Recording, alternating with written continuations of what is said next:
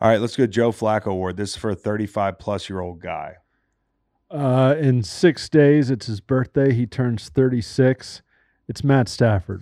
Yeah, I was thinking about going chalky too, because how could you not? I mean, like the guy 4,000 yards. The guy was incredible. Yeah. And when you talk to quarterbacks that have played a long time, if you ask them, how's Matt Stafford going to play? I asked Jay Cutler, and Jay was like, oh, he'll play for like another 5 years. He's got a jugs machine on his shoulder. Crazy. Like, to have that ability, I guess it's like being Darryl Green. You can play till you're 38 at corner or whatever, or 40. Mm-hmm.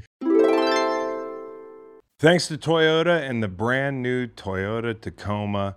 Next week, we'll be broadcasting from the NFL Media Center in Las Vegas from the most badass set in all of Radio Row. That's right, the all-new 2024 Toyota Tacoma with its trail-dominating power, legendary capability, and captivating style is arriving in dealerships. And it's arriving at the 2024 Super Bowl in Las Vegas as we are helping Toyota launch the all-new 2024 Toyota Tacoma. That's right.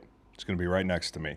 You'll be able to see the all-new best-selling midsize pickup in America featured on the Greenlight podcast set recorded from the Tacoma Content Studio. The all-new Toyota Tacoma dares you to come out and play. The all-new 2024 Toyota Tacoma, the most powerful Tacoma ever, is your chance to experience trail-dominating power, legendary capability, and captivating style. It's time to make your off-roading dreams come true. With the 2024 Toyota Tacoma, a truck that's tough on the trail and easy on the eyes, electrifying power, maximum torque, the all-new Toyota Tacoma is the most powerful Tacoma ever. Toyota, the official automotive partner of the NFL. Welcome to the Greenlight Podcast.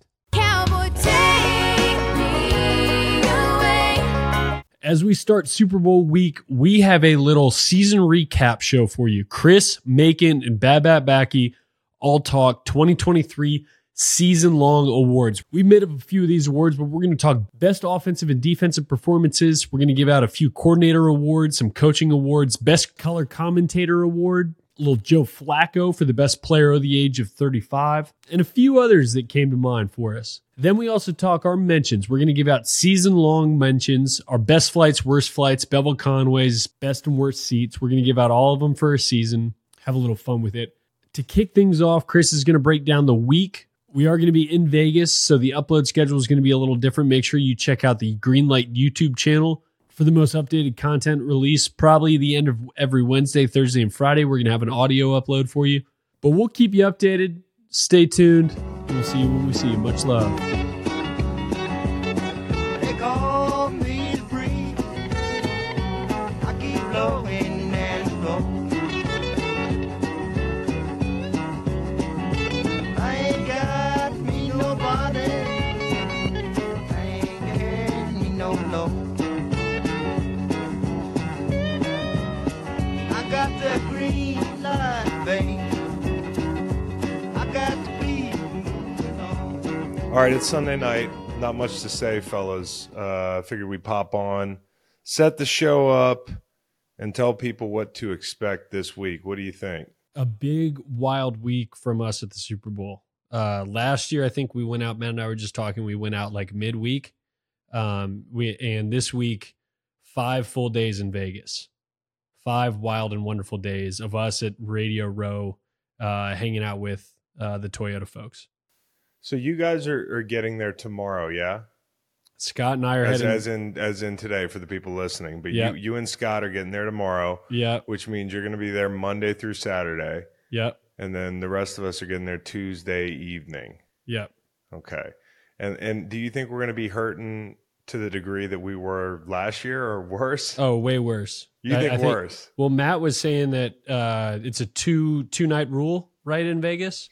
Yeah, Generally. 2-3 night, like 36 hour, Yeah. We're 30, doubling that. 72 hour. You guys are doubling it. I'm going to do 4 nights, so we'll see how that goes. But yeah, the pod drops might just be at different times. That's the bottom line with the time change and the time that we're going to be on the Toyota set. There was just no way to get you guys pods in a timely, regular fashion. So these things are going to be coming out later in the afternoon on Wednesday and on Friday. So just keep your eyes peeled. And we might have some stuff for you on Thursday too. But also check out the That's Greenlight true. YouTube channel. We'll have plenty of guest interviews popping up there, and then we'll kind of throw out a recap at the end of each day. So keep an eye out. Go to the Greenlight YouTube channel first throughout the day, Wednesday, Thursday, Friday, and then you'll catch our audio drops later on each one of those days. Guys, did you watch the Grammys? Not much. No. I caught like highlights on social media. I'll fill you guys in real quick. So fucking Trevor Noah was hosting it. And I don't care for Trevor Noah like that, but I was able to sit through the fucking Grammys. Okay. Message, all the alphas that can't watch Taylor Swift. Taylor did win a Grammy. Her 13th, she was quick to point out. That Taylor Swift, when she's in her element, you could tell she's that deal. And she runs the show. Like, it was crazy because I have no Taylor Swift experience outside of Travis Kelce's suite. And like immediately when she took the stage, I was like, oh yeah, she's the head honcho here. And she was like, Casey Musgraves just did a commercial. It looked like a campaign commercial mixed with a cologne ad. I was like, why is Casey Musgraves riding a horse barefoot on the beach? Is this Aqua de Joe? Nah, she's coming out with a new album. So drama ensues, I'm assuming, because it come out a commercial and Casey Musgraves just announced her record, probably paid God knows how much. It was like a Super Bowl commercial, Casey Musgraves' album. Comes out and Taylor Swift wins a Grammy and announces, she's like, I've been keeping a secret for y'all for 2 years. And I'm just like, I have no fucking clue what it is. People are like, oh my God, I know what it is. I'm like, no, I really just tell me. What is it? She got a new album coming out. Alpha move. Yep. So it was a good watch. My kids' viewing party, first time I think they saw Dua Lipa perform. I'm watching them over there. I'm sitting in the kitchen. And my father-in-law and them are sitting in there. And I'm like, who's the most locked in here? I mean, my kids were just, the necks were stiff. They were leaning in. They really liked the performance. And I had to stand in the kitchen with my wife and mother-in-law and act like I didn't want to still look at the television. You know, the whole dilemma. I saw you live tweeting the in memoriam. Oh, see, I was. Okay. I don't know how to talk about this, Matt, but I have to bring it up. I know some people are going to get mad that I'm even bringing it up, but I'm just going to pose the question. We're critically thinking here. There was a geopolitical statement made during In Memoriam. And I totally get it. These are serious issues. And, you know, I don't like the guy who's like, keep your politics out of sports. I just thought like funerals and In Memoriam. I'm not even saying I agree or disagree. Not making any statement either way. I'm just wondering, are we greenlighting political statements during In Memoriams? Because I'm trying to mourn the engineering coordinator at the Jazz Festival who passed away this year. And I got to think about serious shit. I got Stevie Wonder and Tony Bennett doing a duet. Stevie Wonder has no idea where that voice is coming from. Do you guys know this? That there is a conspiracy, and I do prescribe to this conspiracy that Stevie Wonder is at least partially not blind. Shaq Yeah. thinks this, right? Yeah, Okay. Shaq said he was on the elevator with him, and Stevie went and dapped him up and hit his hand, no problem, and walked on the elevator, I think, without knowing who it was, and said, "What up, Shaq?" Yeah, well, we missed our fucking chance here because this would have been the perfect opportunity. Stevie's just up there playing piano. Have somebody rush the stage naked. Does his head move? We could know once and for all, but we're afraid to find out. And if I were Stevie Wonder, honestly, I'm not coming at the man because he's a legend. When I was a kid, I used to be able to imitate him when I was a little kid. I used to watch him. I used to be fixated on Stevie Wonder on TV. But, you know, it's a great caper if you can pull that off, to pretend like you can't see, because everybody knows life is easier in sunglasses. Honestly, I want to pass the Stevie Wonder law in 2024, which is sunglasses are acceptable everywhere. Chad Johnson's the type of guy who can walk into a room, any room, with sunglasses on. Nobody asks a fucking question. Some people have sunglass privilege, where they can do it just works for them. and I don't have that. I would love to have that. Hey, last thing is this on the Grammys. You didn't ask for a Grammys breakdown. Luke Combs was up there performing, had a suit on and everything. It was awesome. Just seems like a great guy. I know Kyle's a huge fan of Luke Combs. Kind of turned me on to Luke Combs. Saw him when he was on College Game Day, and he seemed fucking awesome. You know, like, oh, this guy isn't totally full of himself. Seems cool. And talk about a room full of some people who seem to be in fantasy land, the Grammys. But Luke Combs is a real motherfucker. And he's talking about Tracy Chapman and Fast Car and how influential that song was to him, as it was to anybody who grew up in or around the 90s. Talk about nostalgia. It's like 10 milligrams to the dome when you hear Fast Car. They come out of his interview where he's kind of setting this thing up, and you know he's going to take the stage and presumably, I guess, sing Fast Car. And at some point, I'm pretty sure like 70% of America found out that Tracy Chapman was on stage with him. And I got to say, like, in my living room, in your living room, in anybody's living room who was watching the Grammys last night, you probably got really charged up because Tracy Chapman was on the fucking screen. She looked great. She sounded great. Who doesn't like Tracy Chapman? And it begs the question, who wouldn't take a long, hard look at Chapman Combs on a ticket? Honestly, I'm just saying, this is where my head went. I was like, fuck, dude, these two. They're a lot younger. These two altruistic motherfuckers. They could run the country. You know? All right, cool. So anyways, speaking of nostalgia and like things from my childhood, Carl Weathers did pass away. Everybody knows that this weekend. He's the type of famous dude that when he moves on to the upper room, everybody knows about it. He is somebody to everybody, right? Like to Nate in the chat, he was like, I didn't know Apollo Creed was also Chubbs. You know, so there's some aha moments for people that are like, and there's also people that just realized that Carl Weathers played for the Raiders, like professionally. There's some people that found out this weekend because he passed away that he was a great football player too. He played for San Diego State. I was watching him talk to like a class or kind of doing a TED Talk at San Diego State just like 10 months ago. I was just looking at YouTube interviews because I've always loved Carl Weathers, but you know, when somebody dies, I like to give them a solid day of, you know, I like to listen to them talk and see what they're about, like dig a little deeper. And the guy just struck me as such a humble person and such a smart jock. Like, and that's why I think it was a secret weapon getting into Hollywood was, you know, he had the athletic background.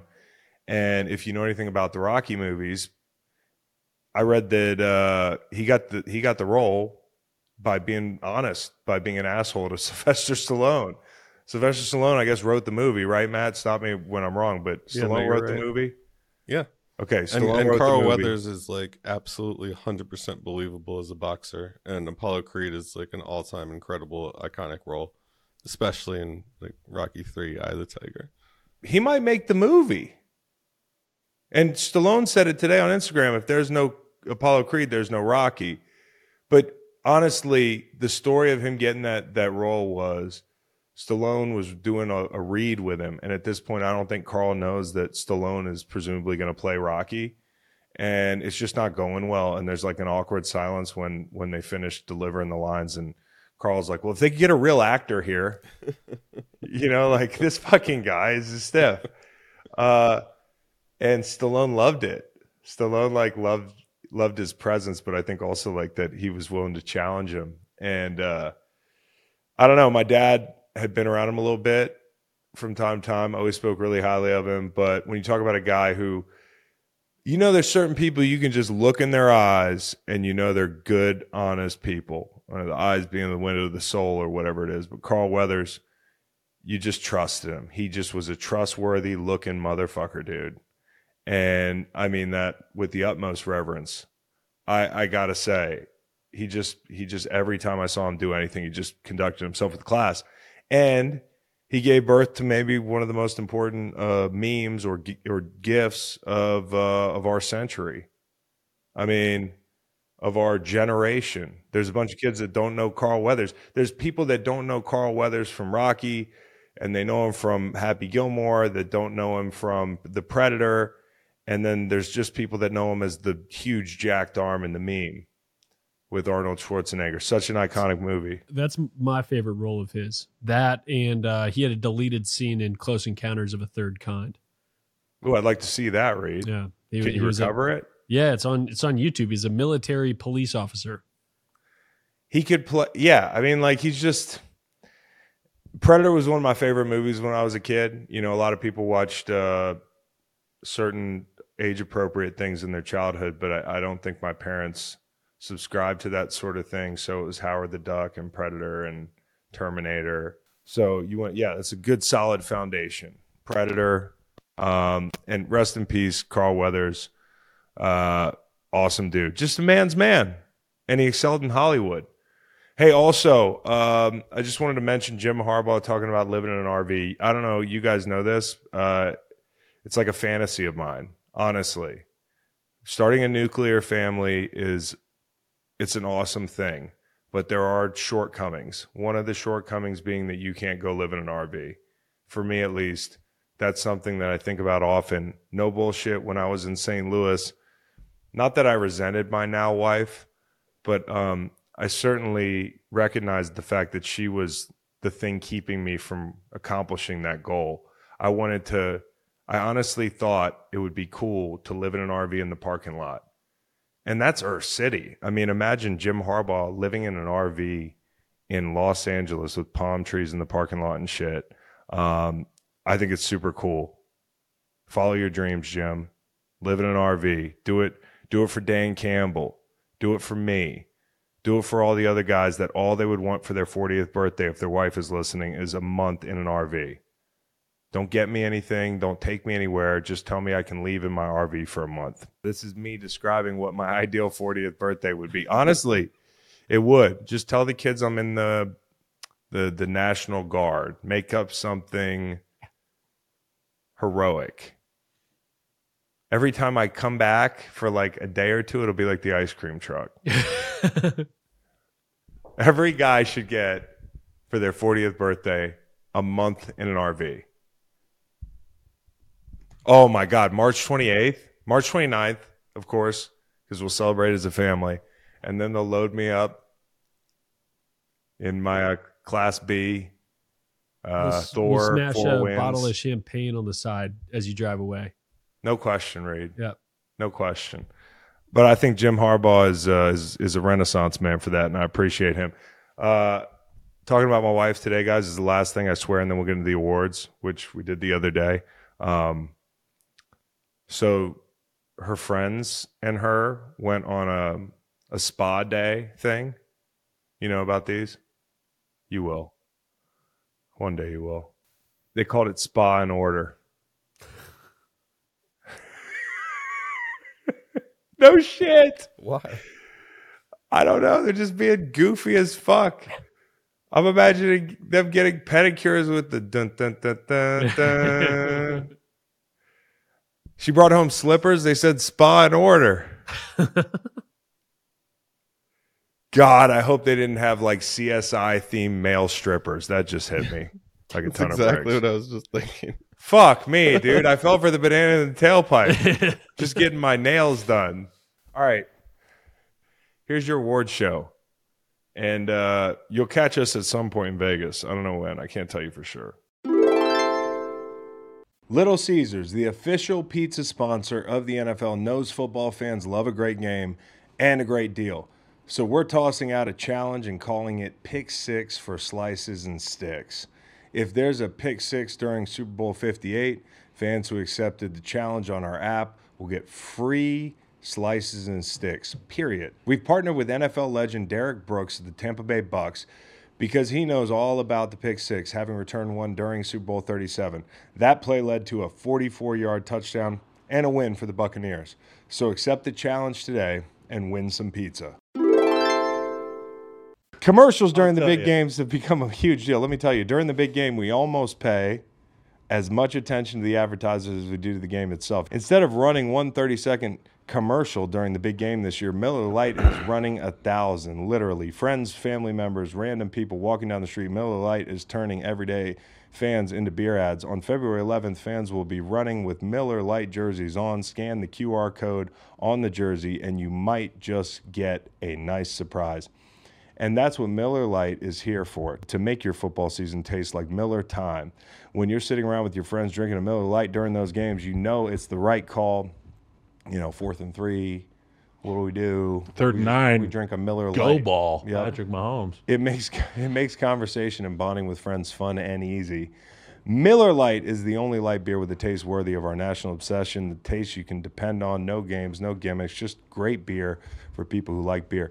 And so, during the big game this year, if you want free Miller Lite, turn away from the TV, head to MillerLite.com/running of the beer ads to learn more and for your chance to get in on the $50,000 worth of beer money rewards. Wow. And you can pick up some Miller Lite pretty much anywhere they sell beer. Tastes like Miller time. Celebrate responsibly. Miller Brewing Company, Milwaukee, Wisconsin. 96 calories and 3.2 carbs per 12 ounces. Awards. Okay, like these are going to be, I'll read you the awards. Okay, the greatest show on turf award. That's going to be the favorite offense that you watched this season. 85 Bears award. Kev, Defense. favorite defense you watched this season. The Bill Walsh award, that goes to the top offensive coordinator. The Belichick award goes to the top defensive coordinator. And then your favorite color analyst or moment, that's the John Madden award. The Randy Moss award is a contract year player that balled out. The Flacco award is for an old guy that did work this year. The Slater award is for a special teams player that excelled. And then the Big Dick Nick award goes to a backup quarterback that you really enjoyed watching this season. Okay, maybe I left that one out. Okay. Okay, I got time. That's the last yeah, one. I got time. Okay, so first up, we got the greatest show on turf award. Make what you got. The Miami Dolphins, when it was good. Specifically, they win 70-20 over the Denver Broncos. Achane went for 200 plus. The Cheetah went for 150 plus. They ran for 350 and threw for 350. There was no Waddle in that game, but Robbie Chosen went 1 for 68 and a touchdown. Now, Robbie Chosen, 6'3", 170 pounds. You don't often see that measurable No, that's a in the decent National comp for you. Football League. It is. Only offense that averaged over 400 yards a game. I know it had its shortcomings. Yes. When it was working, it was the best of San Francisco mixed with, Tyreek Hill. Yeah. Yeah. Very exciting.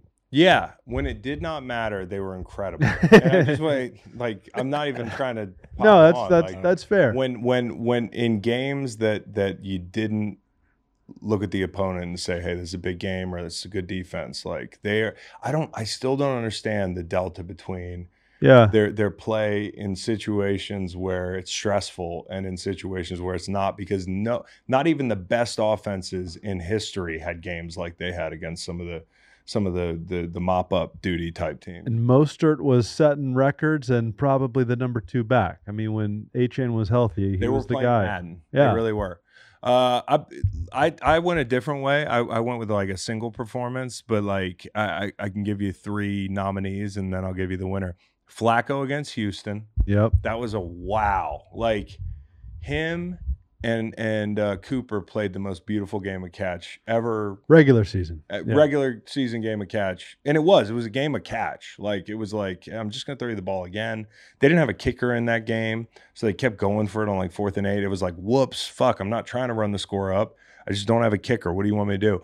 CJ Stroud against the Bengals, that was his coming out party for me.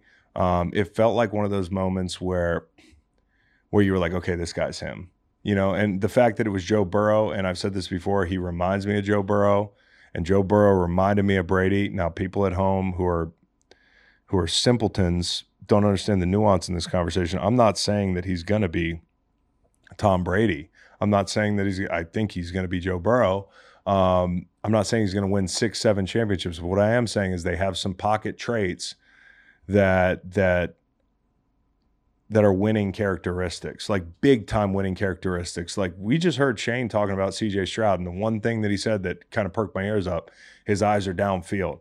You know, he's always able to fix his gaze on the secondary, on the routes that are breaking in front of him without looking down at the rush. And the pocket mobility, the stuff he does in the pocket's incredible. And that game was like a masterclass from a rookie quarterback in a stressful situation. That was a good defense. And on the road, the Rams and the Ravens, watching the Rams, some of the Rams touchdown drives this year were the Rams' best touchdown drives were the prettiest drives I saw any team execute all season because of just the balls that Matt Stafford threw, you know, the revelation that was Puka Nacua, you know, reviving that run game. Like the balance. When McVay has that run game, it's as pretty an offense as there is to watch in the NFL. And basically you were watching that historic offense that he had with Jared Goff with no shots at Goff. I count Matthew Stafford as a top 5-6 quarterback. Even at this age, he still got it. And that was so fun to watch. I'm going to give it to CJ Stroud. I mean, I don't know that I had more fun watching a single player this year than I did that day and watching CJ Stroud. Yeah. It's in talking to Shane Steichen, it's almost like a topic you should bring up, but you're kind of scared to because it's It's a real oh shit thing. Yeah. It's like, oh fuck, I took the job, the conference looks a certain way, and Right. if I'm going to be successful here, I'm going to have to butt heads with this guy in perpetuity. Yeah. I mean, He's so the guy. let's go 85 Bears. I went Browns week 1 against Cincy, and I know Joe might not have been 100%, but the Browns held that offense to 142 yards. Joe only threw for 82, had those receivers out there. The Bengals were 2 of 15 on third down. They had 6 first downs and 2.6 yards per play. Boy. And it was Myles Garrett, it was Big Z, it was JOK, that secondary, Denzel Ward, Greg Newsome, Grant Delpit, Juan Thornhill, Rodney McLeod, just flying around and being mean out there, Mean. led by Jim Schwartz. And that's when it was like, well, yeah, I'd like to have Deshaun out there, but it might not matter. We're going to be in every single and game. maybe they're historically good. Yeah. That's before we caught on the whole road home split thing. And, you know, before they got thumped in the playoffs, this is a long time ago, but they did look incredible in that spot. And I had Browns at home noted here because when they're at home, they were incredible. But I want to go with the Montez Sweat Bears, okay? Because when they made the trade for Montez Sweat, a lot of people laughed at him. I think the guy's a really good player. You could question trading for him without getting the deal done for a couple days because you were worried about that. And there was that moment where, like, are the Bears huge idiots? Like, did they not think about, you know, next year and beyond and gave up capital for this guy? But when he showed up, they were 28th in EPA. And then the back half of the season, they were 6th. I can't attribute it purely to one player, but it also goes to show why that position's so valuable. Because if you have an elite guy out there, that's the difference that he can make. And it bared out in the numbers, and it bared out watching them. It was like unlocking all the positives that they had that you really couldn't see because they couldn't get pressure. Hit us with favorite OC, the Bill Walsh Award. Okay. It's I mean, this is kind of chalky, but it's O'Connell, Stefanski, Slowick, and really it comes down to, for me, O'Connell and Stefanski. I don't know what's more impressive, right? Because they both did such a good job cycling through quarterbacks. And I want to say Stefanski because of the sheer number of guys that he had success with and won games with. I also know that he has that dynamic offensive line. And, you know, there's so much you can do to cover up weaknesses in your offense if you're a great scheme guy and you have an offensive line like that. I think what Kevin O'Connell did was incredible. And I know that Cleveland doesn't have a Justin Jefferson. I get that. But I'm just a huge fan of this guy. I think he's got it all. And I watching the Josh Dobbs thing, you know, watching him make switches to Nick Mullins and you know, Jaron Hall, even though that was a little bit curious, and they sputtered down the stretch. But I feel like with Kevin O'Connell at the helm, they're going to be dangerous next year and beyond. And I want to give him a nod. He won't win Coach of the Year. Kevin Stefanski might win Coach of the Year, but I think watching Kevin O'Connell work, I really enjoy that offense. The big chunks that they it's kind of like, what do you enjoy watching more? And there are similarities in the offenses, but the big chunks that they would break off in play action, even with like a Nick Mullins, like I was just so impressed by watching them go toe to toe with Detroit and all these teams late in the season with less than perfect quarterbacks. Yeah. I went Joe Brady. Yeah. When he took over in mid-November, Bills were 5-5. They went 6-1 after he did, scoring 27 points a game with wins over Kansas City, playing in the Super Bowl, Yep. Dallas, the New England defense, and Miami. And maybe it is easier to be the guy after the guy to tell Josh Allen just to go run, Yeah. but they were a 500 team. He changed that. I would also, and you might want to circle back to Joe, shout out Ben Johnson, who a lot of people laughed at the Jahmyr Gibbs pick at 12 Yeah. or whatever it And was. Brad Some Holmes making the pick. yeah, and some people thought Sam Laporta was not the tight end to take, and, Yeah. and he integrated those two rookies into the offense seamlessly, and Amon-Ra got his. David Montgomery was just solid as the day is long, and Jared looked like a top 10 quarterback. Speaking of that, I don't know if we call it like the Ozzie Newsome Award or something, but I would give it to Nick Yeah. Caserio. Yeah. You know, like it's so interesting to me that somebody comes from New England where you think like, well, they haven't screamed high level personnel moves over the past 5 to 7 years, and you wonder how much of it was him and how much of it was Bill. The caper that they pulled off was incredible. Mhm. I mean, just incredible. So want to shout out Nick. Let's go defensive coordinator. For me, it's easy. It's Spags. Okay. It really is easy for me. I said all year I thought that you could argue they were the best defense in the league, and one of those situations where like I know the raw numbers don't support it, and I know there's a shiny object over here with Baltimore and there's Cleveland, but I know for sure Cleveland's not, because I see the things that manifested late in the year. I got more pushback on the Baltimore thing. I totally understand, but in the biggest stage, with the most on the line, this guy has repeatedly proven himself, and I just love their style of play. I love watching him be resourceful. And I said this to Spags when he was on the show. It's like, you probably had two plans for the season when Chris Jones was holding out, sitting up there with his agents. You had one plan, and then you thank God you got Chris Jones back. But when you've got two great cover guys outside, and you've got Chris Jones in the middle, and you've got that linebacking core, it's a lot of fun to watch. They also had to replace a talented young safety. They had to play for stretches without Nick Bolton. They had to win the – if you'd have told me they were going to win the AFC Championship with Willie Gay down, I don't even know if I'd have believed it. You know, I put the bet in, and then Willie with the neck, he's not up, and I'm worried about spying Lamar and the whole thing. His pressures – his playing zone behind it, his giving you different looks, the disguises. And I interviewed Eric Reed on Inside the NFL this week with Ryan. Eric pointed something out that I think should not get lost. Like, coordinators are not just great because they have great schemes. They're great because they're great teachers. And that's the word that keeps getting used when you hear Spags talked about. You know, like, you have to be able to teach the scheme. He obviously does it at a high level. I went Joe Barry because the Cat refused to get fired. Yep. And then they go and win 6 of their last 8, get into the playoffs, and you look up and Dallas has 7 points at halftime of the wild card game. I mean, that You unit just gave it to a guy who got fired. got it into gear. Yeah. I mean,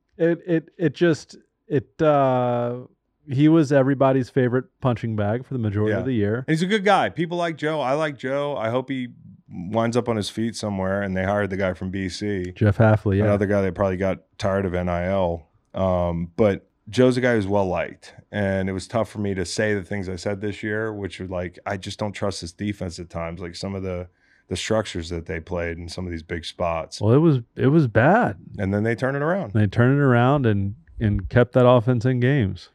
Favorite color analyst or favorite color analyst moment, the John Madden Award. I'm going to give it to Tom Pelissero, who said mistakenly to Mike Garafolo, he was talking about Justin Tucker kicking a 60-yard field goal, and he meant to say banging a 60-yard field goal, and he said banging 60-year-olds. Yeah, banging a 60-year-old. Did you see Justin Tucker banging a 60-year-old? The other one for me was, I forget who it was, but he said to Maurice Jones-Drew, He's like, can they ride the D? Yeah. And Yeah. we had like a whoa moment on air. I don't have a particular favorite call. But the best is whoever was talking to him goes, defense. Defense. Like MJD gave him the pause look and, Mhm. and Defense. I Yeah. can fix the problem. Yeah. I want to say this. Greg Olson just got supplanted by Tom Brady, which is like, it's not even getting Wally pipped. It's just that Tom decides he wants to do something. He's going to, any job Tom Brady wants, pretty much, he's going to get it. Like if he wants to be Meg's husband, that probably could happen. You know what I mean? Like, no way. you know what I mean. He's good looking. He's talented. I don't know how it goes when he's in the booth, but I will say this: Greg Olson's one of my favorites. Period. And I know some people don't like Greg. I've read that online. Surprised you could find negativity on almost any subject online. There's, I think, far more people that crave the real football intel when you're watching a game. And some people prefer somebody cartoonish or somebody who's not going to give you that stuff and dumb it down. But I prefer the guy who tells me the truth and is not sensational calling the game. And I think Greg is terrific. And I don't know what he's going to do next year. Maybe he can work for Greenlight. But he was awesome. I think you can do a lot worse than being the number 2 guy, ask for a raise, and just wait for the next big job to open up. Yeah, take a year off like Bill. Well, no, just go back to the number 2 crew. Yeah, go back to the 2 crew and then Fewer eyes, more reps, more money, be a and wait. coordinator. Yeah. I also want to mention Al Michaels. Ah. Okay, because Al Michaels was so relatable. I mean, even the great Al Michaels could not stomach some of these games. It's just it was just one too many Thursday night rock fights for this guy. And at a certain point, Al Michaels, much like Joe Barry, everybody wanted his head. I thought he finished extremely strong once the news came out that he wasn't going to get the Super Bowl or something. They were like, Al Michaels, you're not on the I think call. NBC said no for the playoffs. For the playoffs. And I think once that bit of news got to Al Michaels, he really tried to turn it around down the stretch. He's coachable. He took the message and he finished strong. I still cannot believe that Al Michaels doesn't have somebody in his life who wouldn't tell him, to eat a vegetable? guy, you're saying the word meanwhile every 5th word. It drove me crazy. Really? I would have to mute it. Haven't heard it once. Everything was meanwhile. You're OCD. Meanwhile, it's 3rd down and 6. Yeah, I've never Meanwhile, quarterback never takes the even snap. registered. It's wild. The thing that registers for me is the guy's never eaten a vegetable. Yeah, that also is something. How is he says. alive? Yeah. Okay. I like to be able to rely on things, and we're big fans of the Garrett family, Yeah. But I took great offense to being told that I sound exactly like Jason Garrett, I know, I heard that. and therefore I give my little award here to Chris Collinsworth, because the Sunday night when Garrett Was in the booth. unannounced Yeah. was in the booth, I was Yeah. like, screw. Yeah. This is not what I was anticipating. And then Kind of work? not the greatest listen. Oh, really? Yeah, and then everybody's saying, "Hey, that's you." That's pretty bad. It's you on TV. Yeah, when I saw that in the mentions, I wanted to retweet it, but I was like, Yeah. The Randy Moss Award. Let's give that to a free agent that cashed in. I'm giving it to Baker Mayfield. Okay. Talk about the ultimate bargain in the game where everybody spends the most money. I would liken it to like Costa Rica winning a world war. Like Costa Rica has no military. The name of the game around the world is like, how big and bad can your military be? How many nuclear weapons do you have? What's the budget? Well, Costa Rica doesn't even have a military. They're like, we're not going to spend any money on that. It's kind of like what the Tampa Bay Buccaneers did. They spent $4 million on Baker Mayfield. There are plenty of other choices they could have made. And for Baker to stick the landing on that thing and get a year like he got, even though Dave Canales is leaving and it might never be the same, or maybe he revives his career. It was a lot of fun to watch, and I'm a big fan of Baker Mayfield. So glad he's going to get paid again. He can move out of this stadium or wherever he lives now and get himself a flat. I'm going to go Mike Evans. Yeah. I might go 2 cats here if I may. Mike Evans, 1,255 yards, 13 TDs. And Jacoby Brissett, can I read you this line? Yeah. In a contract year for age 31, Jacoby Brissett, 18 of 23, 224 yards, 3 touchdowns, no interceptions, big ol' ass. That's a hell of a year for Jacoby Yeah. Brissett. Yeah. Like, you don't get seen a whole lot. No. And when you are out there, the ball doesn't He hit the always ground. looks pretty good when he's out there. Yeah. He looks like a guy that can run the show. Yeah. You know what I mean? So he's going to be a popular backup pick in free agency, I would He's stuck imagine. in that cycle for forever. I Yeah. thought you would have said L'Jarius Sneed. He's going to get paid. Yeah, L'Jarius Sneed. I mean, obviously, if I gave out an award to my favorite player of the 2023 season, it'd be him. Every time he was around the ball, he made something big happen. And you know what? I just like his attitude. He's kind of got that D-line attitude where he's jamming the shit out of Tyreek Hill. He's bullying Jalen Waddle. He's punking guys on the Ravens. Like, he is that dude, man. And I hope he gets paid, and I hope it's Philly. I hope I hope Brett Veach doesn't like the guy. All right, let's go Joe Flacco Award. This is for a 35-plus-year-old guy. In 6 days, it's his birthday. He turns 36. It's Matt Stafford. Yeah, I was thinking about going chalky too, because how could you not? I mean, like the guy was 4,000 incredible. yards. The guy was incredible. Yeah. And when you talk to quarterbacks that have played a long time, if you ask them, how's Matt Stafford going to play? I asked Jay Cutler, and Jay was like, oh, he'll play for like another 5 years. He's got a jugs machine on his shoulder. Like, Crazy. to have that ability, I guess it's like being Darryl Green. You can play till you're 38 at corner or whatever, or 40. Mhm. I'm going to give it to Jason Peters because I think there's a big segment of the population, even in the cities that he played and is beloved, that did not know he was still playing football. Like, had no idea. Every once in a while, you turn on a Seattle Seahawks game and you're like, where's Abe Lucas? Here's 41-year-old Jason Peters playing a position that nobody in their right mind is going to play into their 40s. Jackie Slater did it, okay, but Jackie Slater was like a gazelle, okay? Fucking Jason Peters is a rhinoceros, and he played into his 40s. He continues to play another hand at the blackjack table. He's so to now speak. 42. 42 years old. 6'4", 328. 42 Jason years old, dude. Peters. Crazy. Basically Nolan Ryan out there. He's like an F-650 with 1 million miles on it. The Matt Slater Award. Outstanding special teamer. Uh-huh. This is easy for me. This is chalky for me. It's Brandon Aubrey. You love that Brandon Aubrey. the guy with the smoothest leg swing in the history of ball. Until Kevin Burkhardt jinxed him. He did jinx the fuck out of him. He Almost cost us the cover. Yeah. bookended his season with misses. It was a beautiful season for Brandon Aubrey. So I guess I'll give it to Xavier Gibson, the punt returner for the Jets. And it was a long time ago, but week 1, returning that Yeah. punt against the Buffalo Bills, I could argue that since Rex Ryan, that was the most hope that Jets fans had in a single moment ever since Rex Ryan and Squanch. Okay, Squanch is of course Mark Sanchez. When he returned that punt, it was like, wait, we were supposed to lose this game. Like, this is what happens. And if you consider your most hopeful moment comes within 4 hours of the thing that made you infinitely hopeful going up in flames in Aaron Rodgers, it is the sickest joke that was ever played on the Jets to win that opener and for Xavier Gibson to run that ball back.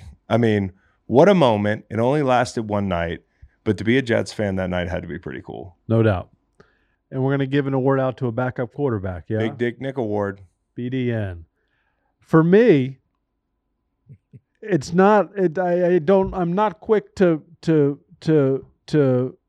give a compliment to a Virginia Tech Hokie, but it's the year of Tommy DeVito, and this Tyrod Taylor comes in and he just wins games, scores points, Calls audibles at the 1 yard line. so reliable. That wasn't so hot.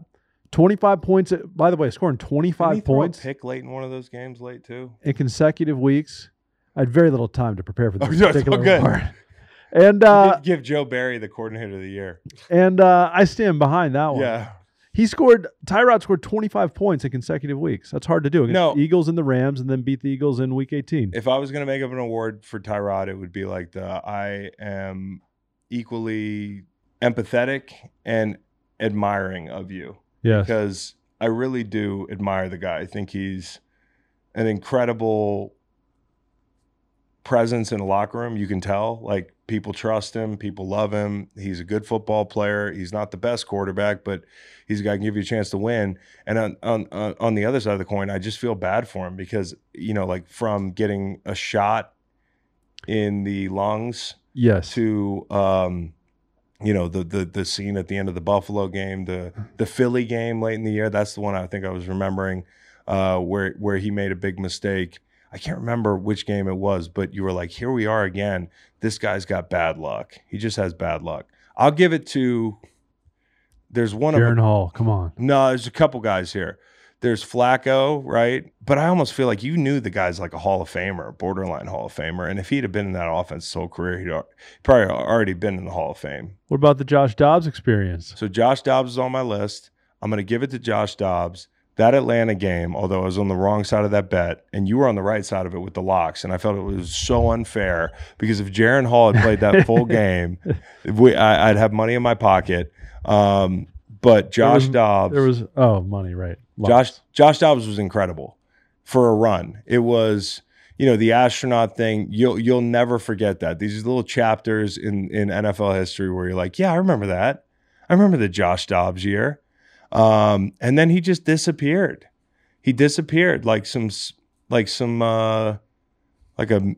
asteroid or some sort of space-bound projectile. He was just gone, dude. A shooting star. He was a shooting star. He really was. But I would like to give a separate award called the Jeremy Lin Award for a guy who had a great run in New York. That was fleeting, and that's Tommy Cutlets. Yeah. I think he owned the heart of the nation just because of the size of the market for a period. And coincidentally and kind of fortunately, he happened to be Italian. And there's a lot of Italian, Quite marketable. yeah. How quickly we forget Tyson Bagent. It really was the year of the backup quarterback. It was, dude. I mean, from Zach Wilson and Trevor Siemian, we had some Bailey Zappi this year. Don't forget Jake Browning. That guy's a baller. Jake Browning was a baller. You mentioned Joe, who was in Pittsburgh. We had Mitch Mason. and we had Mason. I mean, almost. It was incredible. It's a It was violent incredible. sport. It We see a lot speaks of to backup the quarterbacks. quality of the product on the field. So those are our awards. Congratulations to the award winners. And now we get into the moments. Thanks to Toyota and the brand new Toyota Tacoma.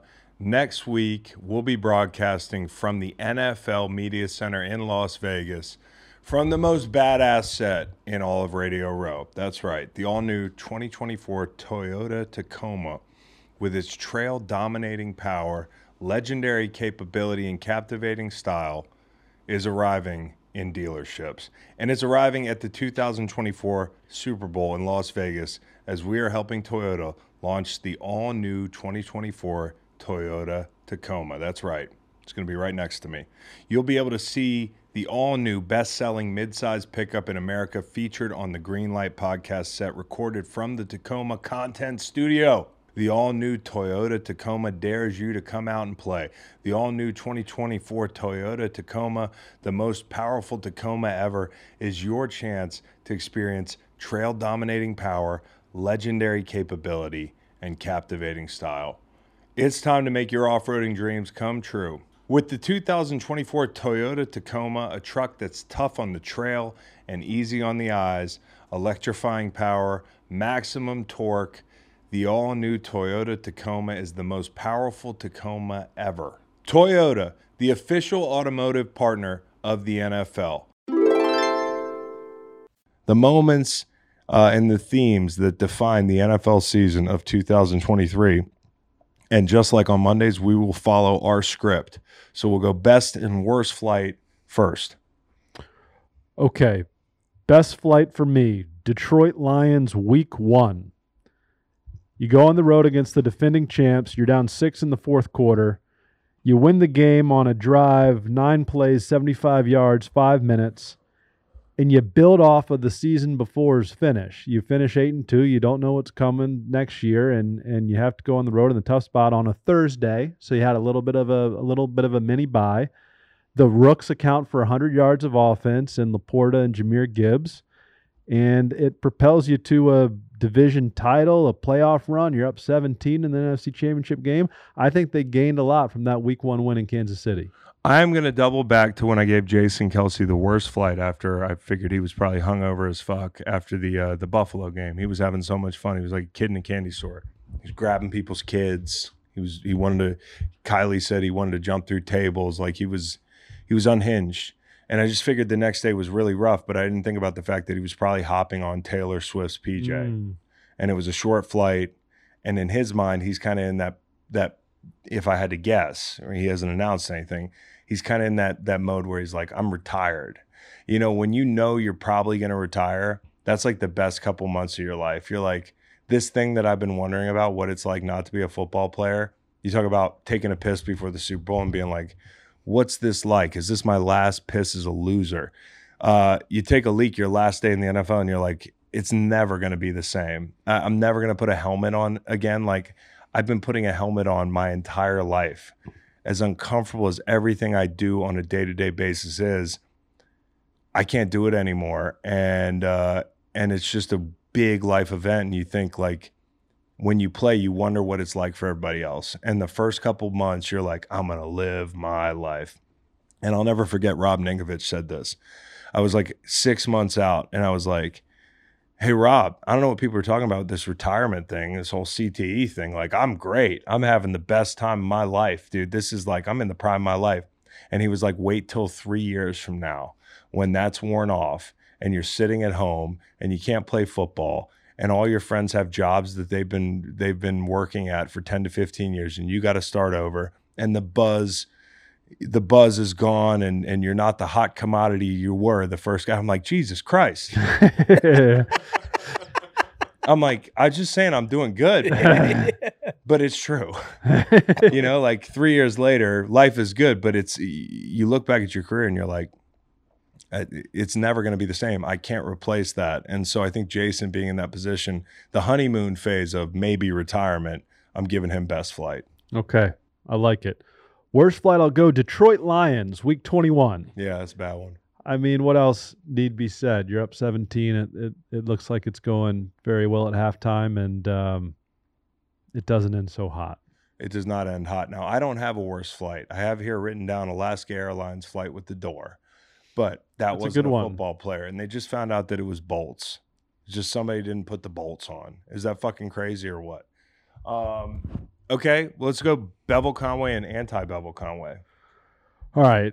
How much time you got? Because this was a sensational year in the Bevel universe. I give the gold medal to the Tennessee Titans as the Houston Oilers against the Houston Texans. Okay.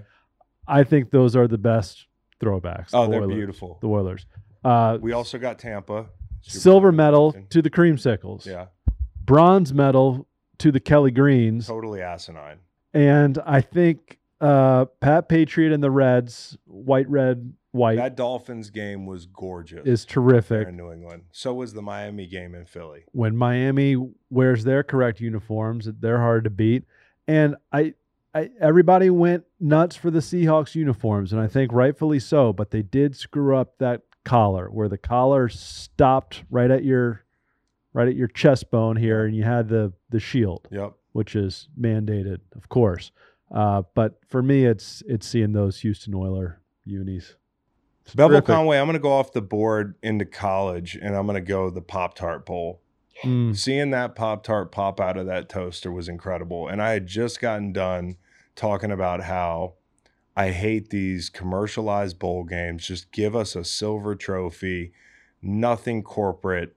Let's soak in the moment and not make it about the people who are cutting the checks. Now, counterpoint, the Pop-Tart Bowl. Yeah. This guy climbed out of a toaster and they ate him. Yep. It was like the movie Alive, which they're remaking, where the people crash in the plane down in the Andes Mountains. They got to eat each other. Mm-hmm. That was kind of what that scene reminded me of. So I don't know why it's getting a Bevel Conway, but I loved what the Pop-Tart Bowl did. Now, do you recall who participated in the Pop-Tart Bowl? Air Force, possibly? Is that Pittsburgh? It's harder to find than you think on the internet. It's K-State and NC State. Okay. Not even close. Yeah. So Those bowl games, they all run together. It's just one big -3 units, +2 units, -1 unit, +3 units. Like you're just firing for a month straight and you come out like at 0. They obviously got another bowl has to one up that next year. So I don't know what it's going to be coming down the pipeline. The Lockheed Martin Bowl could do some incredible stuff. pew pew. Just blow up the losing team. Mhm. You know, High you want to talk stakes. about how to incentivize players to play well in bowl games? Just make them all the Lockheed Martin Bowl. Yeah. Lockheed Martin's got more money than God. They got more money than Pop-Tarts. You want to talk about, Costa Rica and all these other countries? Lockheed Martin, they got more money than Taylor Swift. Okay, they could do whatever they wanted. Drone strike. FU money. Anti-Bevel Conway. Who's the ACC commissioner? It's not John Swafford anymore. Well, imagine John Swafford out there. I want to present this trophy to the winning team, the NC State Wolfpack.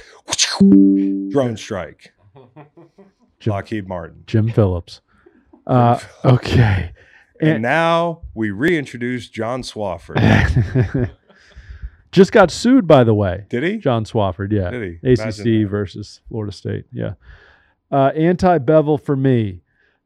This Super Bowl, in part because we saw it within the last So few much years, red. and there's so much red. Now, it was posited by one Dave Damashek, the uniformant, that Kansas City, who has the choice of the jersey, would stick with the white jersey because they've been going on the road. White's been winning lately. Well, they picked red. Yeah. They want to be in their big reds. So the only way to save this, I think, is for San Fran to wear the throwbacks. The gold helmet, the white with the drop shadow, and the white pants. Okay. Then it's pleasing. If they go with the normal, we've just seen it. It's too much red. We almost had thank some you. really gorgeous Super Bowls. I know. I mean, you were close to Bills and I don't know who else, but Bills Packers or something would have been electric. Chiefs Packers, Lions Chiefs. Why did the Chiefs get the pick? It Because they're switches the every home year. team, I guess. AFC AFC, got the NFC. pick this year. All right, so anti-Bevel Conway, I've got a couple written down here. Bradley Chubb's knee, that was disgusting. The Jets fan whose tooth fell out on TV, that was gross and embarrassing. And the Broncos defense against the Miami Dolphins. I'm going to give it to the Jets fan whose tooth fell out. Okay. I mean, that was tough. That was really gross. I don't know if he found the tooth. I don't know if he put the tooth back in his mouth. You're now a fellow tooth guy, I though. got a toothache. Yeah. Yeah, so I kind of understand what that guy's dealing Glass with. houses. I do want to shout out the New Orleans Saints for just having everything right there and falling over your feet every single time. The mismatched gold helmet with the gold pant, it'll match. Yeah, just wear the throwbacks. That trash black helmet with the fleur-de-lis Oh, all over trash. the place, awful. Hot garbage. Panthers went all black this year, didn't work. A lot of no good. Okay, so we go fly on the wall. Okay, yeah, I show you that for fuck's sake. Yeah, I mean it doesn't match. Fly on the wall. I would love to have been a fly inside the headset of Dan Campbell. Everybody's talking on those headsets.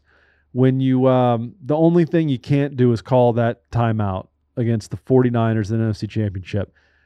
Thank you. You had run the ball, okay, not a great call.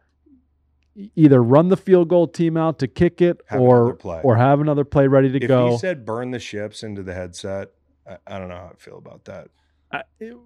Right. So I Usually would I just love that saying, but in that situation, no. And I have a feeling, for whatever reason, that it wasn't Dan going rogue on a timeout. It's probably somebody upstairs being like, timeout, timeout, timeout. Stupid. You just I don't you like can't it. do it. I would love to have heard the Is that hierarchy a worse of timeout communications. than C Webb? No. C Webb's timeout I think that's gave probably the them worst zero ever. chance, Yeah, right? worst timeout And C ever. Webb's timeout, you're actually the guy calling the timeout, so there's a visual of you calling the timeout incredulously, like everybody else looking on, like what the fuck is this guy doing? Yeah. Yeah, I'll go. What happened with the Eagles? What happened with the Eagles? Like, I have friends on that team. I don't know. I don't really know because I don't pry. Like in 6 months, or maybe I'll see some of them at the Super Bowl. I'll be like, what the fuck happened? And maybe they'll tell me. I kind of know what happened, but I don't know the whole story. And I'd just really be interested because, yeah, teams off a Super Bowl year oftentimes struggle, but they don't usually start that hot out of the gate and then the whole thing fall out from under them. So there's that. And I think more than anything, TV executives, when Aaron Rodgers got hurt, okay, and I'm talking about the people that were supposed to have him in 5 to 7 primetime games. So you got Zach Wilson and all these people. You get the Simeon primetime spots. It was bad for business. And then for ESPN, you're Pat McAfee. You're walking into their office and you're like, hey, I want to have Aaron Rodgers on again. And we want to have him on ESPN. It's going to be great. They're like, well, like, how much vaccine do you think you're going to talk? Because like that thing's that's old hat. Probably like 2%. Might come up every now and again. Not going to talk about it much. Guy's Achilles explodes. And then we get like Alex Jones 3 days a week. So like, what did the ESPN people think? What did Pat, because it's just a hard job anyways. Pat's job is hard and those spots are tough, even if the guy's playing.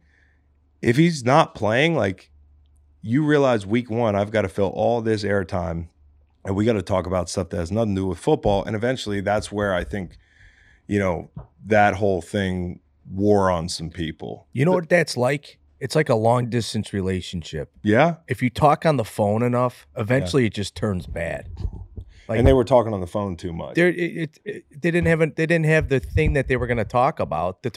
Right, exactly. There's nothing to talk So about. There's then- nothing like, hey, what did we do last night? We want to see Godzilla -1. Instead, they delved into human trafficking. Is that what they did? Well, the Epstein list. The Epstein list. the What list. was the thing with that? That he was getting paid and people didn't like that to be on the show. That McAfee was. Well, what was all that? McAfee got paid a lot. Well, and McAfee broke off Aaron Rodgers a bunch of And money. broke off Aaron a bunch of money. Okay. And then there's people at ESPN that are like, what the fuck? Like, people got fired for this segment.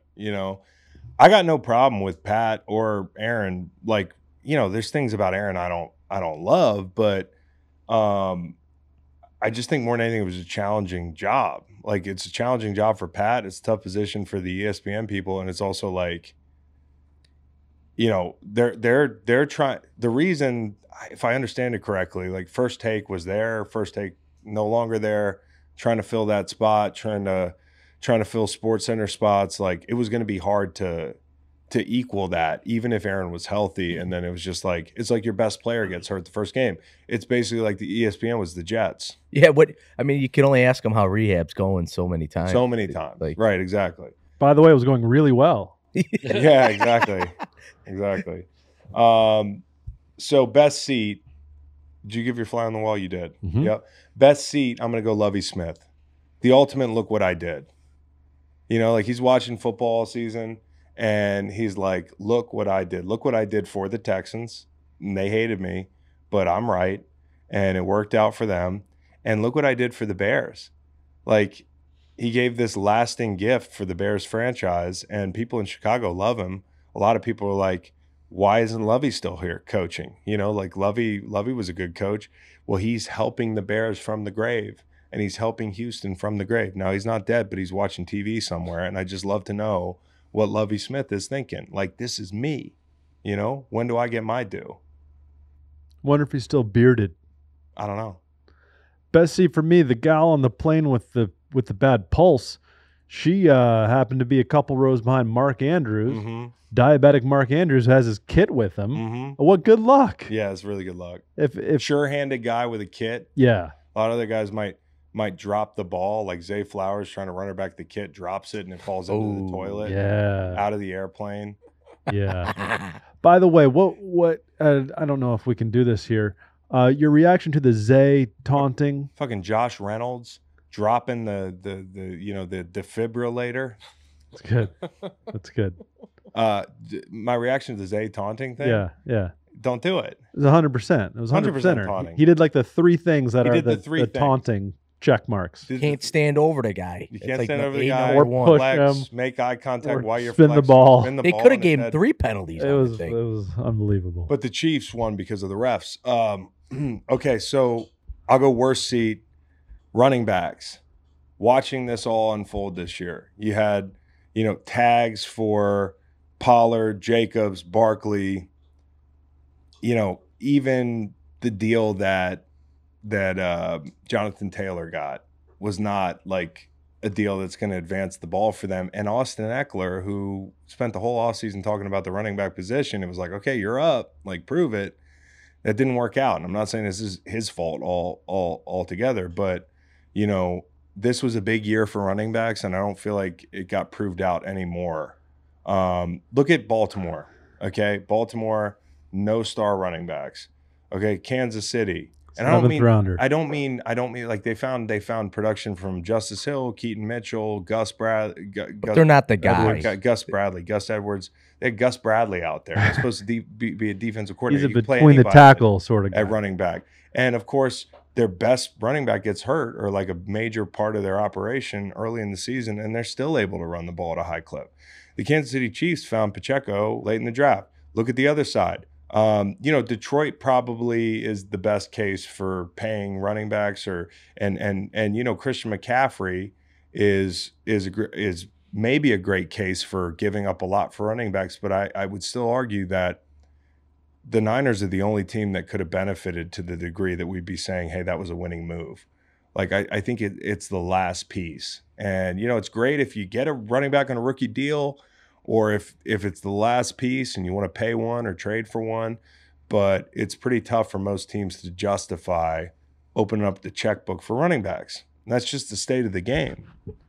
Yeah, I saw it was an older running back. I forget who it was. It's off the top of my head, but he was talking about how the running backs now and even a few years ago have kind of caused this, as far as they are the ones that are degrading the position. You're victim blaming. They're saying, hey, come get me. Asking for too many plays out instead of saying I'm staying. I'm not doing this third down back thing. Like, trying to be, if you could be an every down back and you had some control over your development, or you could say, I'm going to be persistent about being on the field every down, it's catch-22, right? Because your career might shorten. Mm-hmm. But if you do it and you prove your value that way, you are more valuable. But the truth is most offenses now are looking for a change of pace. Yeah. So you got to pay the whole room, They were saying how they almost allowed this running back by committee thing. Yeah, and they've been willing participants in it, but I also don't think at times they have a lot of choice, because this is the way people are going. Is you got to have with the advent of the modern passing NFL, and the fact that you need pass catching running backs, and pass catching running backs aren't always the guys that you can just give the ball to between the tackles 25 times a game. Yeah, I mean the pass out of the backfield is way more than it ever has been. And if not just out of the backfield, but splitting Gibbs out wide, exactly. and making guys positionless. Yep. The positionless nature of, look at San Francisco. You can play those guys all over the place. And so I think that's of bigger value to guys, than playing running back, is saying, not just, if you're a third down back or a first and second down back, that's fine. But if you can find a way to be the guy that they can split out in the slot, get matchups on, do more than just play running back, then you are really invaluable. Or if you can block the hell out of people, like a guy, I'd like to give the running back of the year award to Kyron Williams. Yes. Who was a revelation 5th round pick. And in 4 years, LA probably tries to find another guy in the 5th round. That's the way this is going. Yep. You don't need to pay the stud back. But Kyron, especially for a quarterback who isn't mobile, was a godsend for those guys. No question. Look at the AFC Championship, like Justice Hill. I said this, he was really good for him. And that was a mismatch that, they could have taken advantage of in the passing game because of Willie Gay being down, a little bit of a speed deficit. But Spags turned it into a mismatch for them because of protection. Yep. Worst seat. Yeah, who you got? The empty chair that should have been occupied by Jonathan Kraft at the Gerard Mayo presser. Now, this is a Bill Simmons take, but a little bit succession-y. Is their discord with Robert Kraft and owner-in-waiting Jonathan? It was a strange absence. And the answer was, well, something else was going on with the I didn't even company. pick up on that. What else could be going on? I don't know. The singles, the American cheese singles, they were coming out double. Bill's a real fucking sleuth. Or like he's on to something maybe here. I think don't he know. might be. Okay, I'll go STL Memorial Award. This is going to go to Tom Moore. Tom Moore, he could have maybe won the 35 and over award. He's 85, and he's going to be back again for year 46 on the Tampa Bay Buccaneers staff. This guy was born in 1938, That's before awesome. Godzilla attacked Ginza. And, his first job, when you look back at it, it's wild.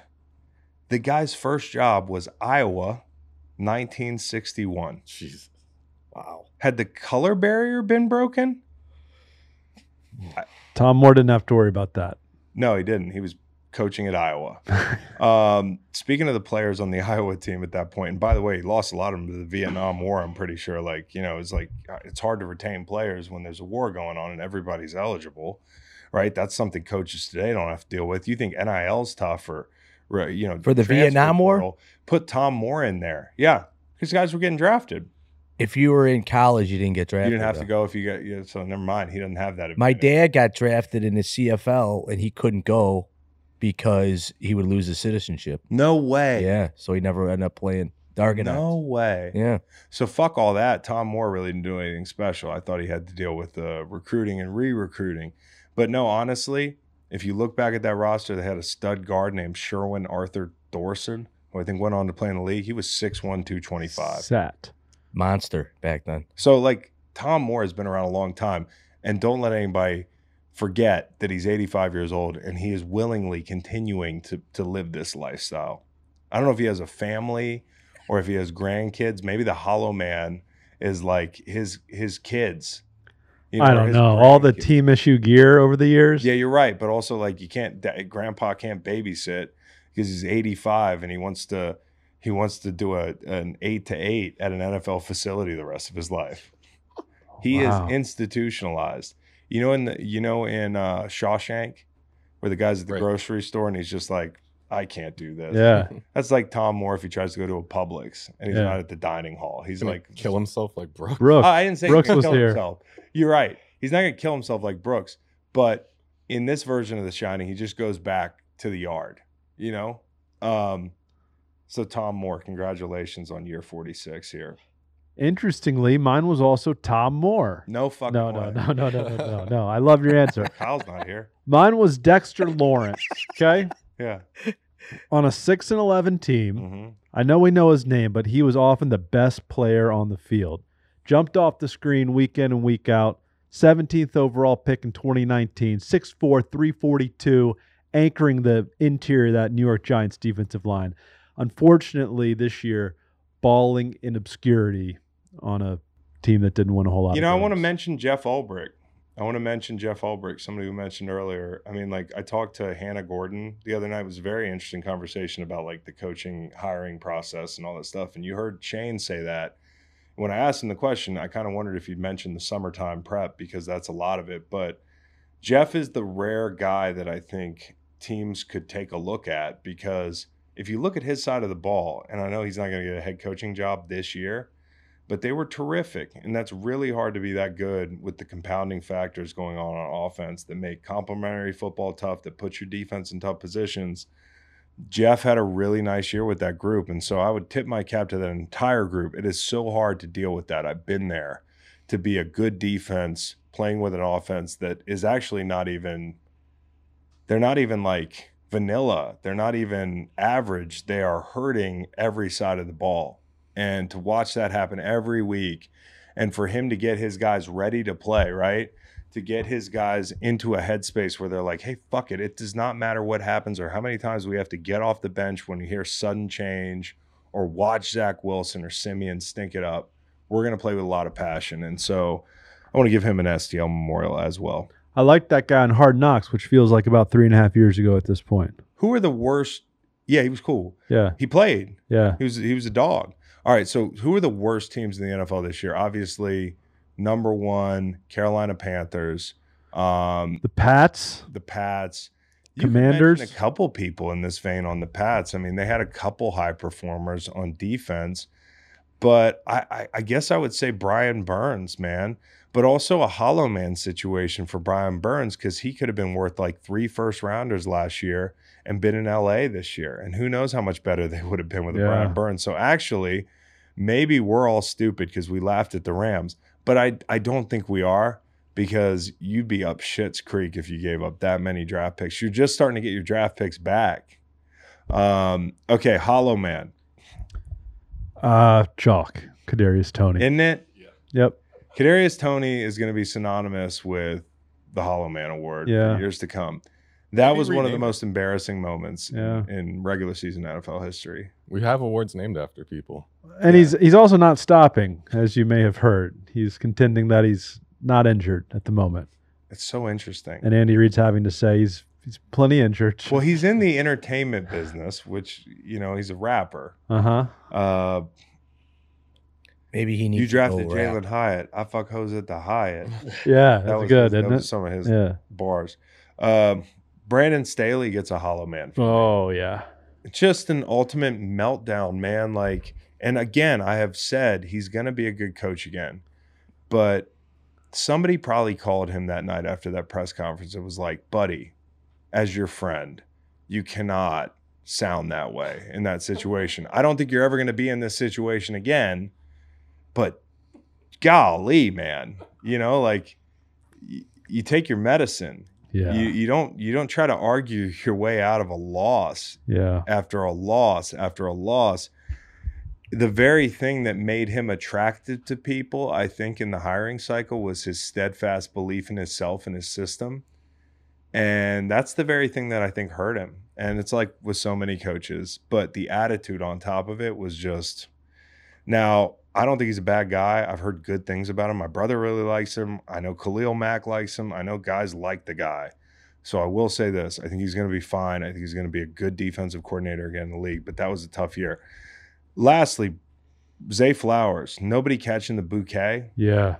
That was a tough scene on Monday night in LA, and a little foreshadowing because he dropped the football at the goal line, and none of his teammates picked it up.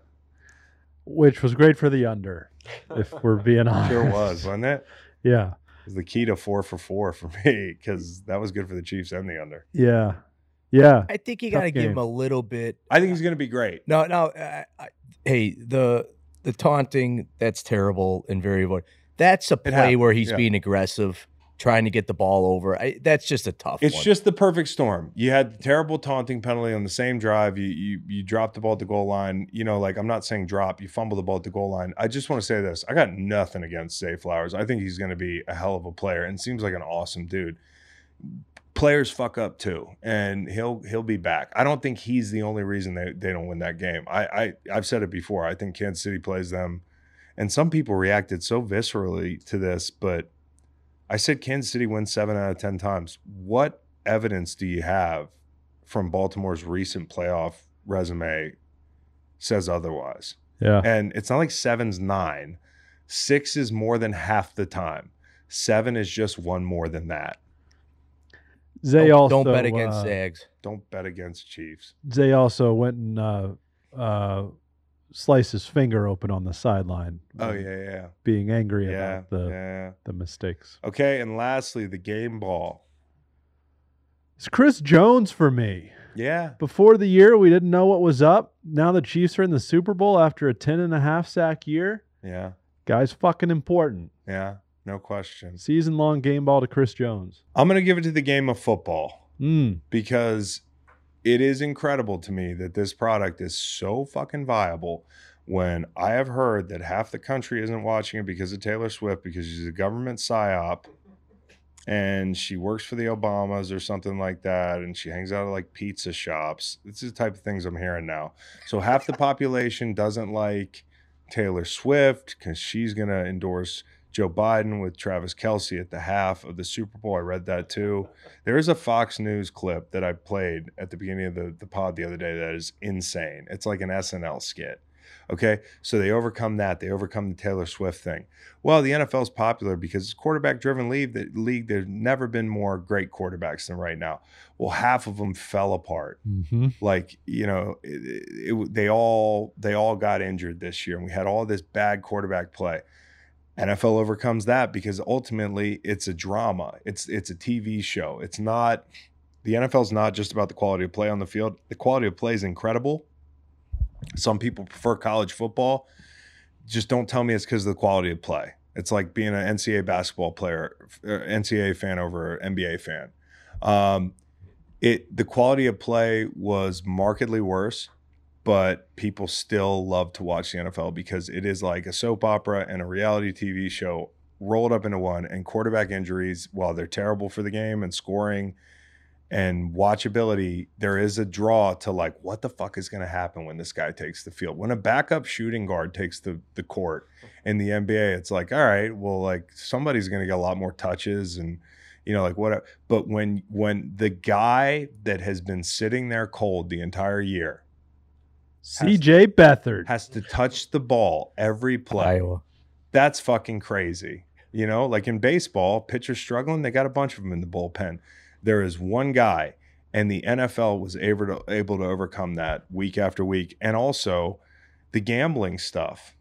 The NFL overcame that. They have quietly, hold on to your hats, we're sticking the landing on integrating gambling into the NFL. It is a lot of the reason why it's so viable. It is a safety net. It could also damage the enjoyment that people have for watching the game, but they're not going to stop watching the game, especially when you're hooked into the gambling. And then on top of that, the refereeing. There was a lot of refereeing issues this year. I mean, it was like the refs are center stage every fucking year, it feels like, and the NFL is bulletproof. All these factors did not hurt the NFL. So I'll give the game ball to the game of football, which is the most perfectly crafted sport of all time in the world, maybe next to Highlight. Wasn't alive for those real bloodthirsty highlight games back in the Inca days, but those motherfuckers down there were, I mean, they were playing for keeps. Now the NFL is right there with highlight. Yeah. Here's to you, football. Yep.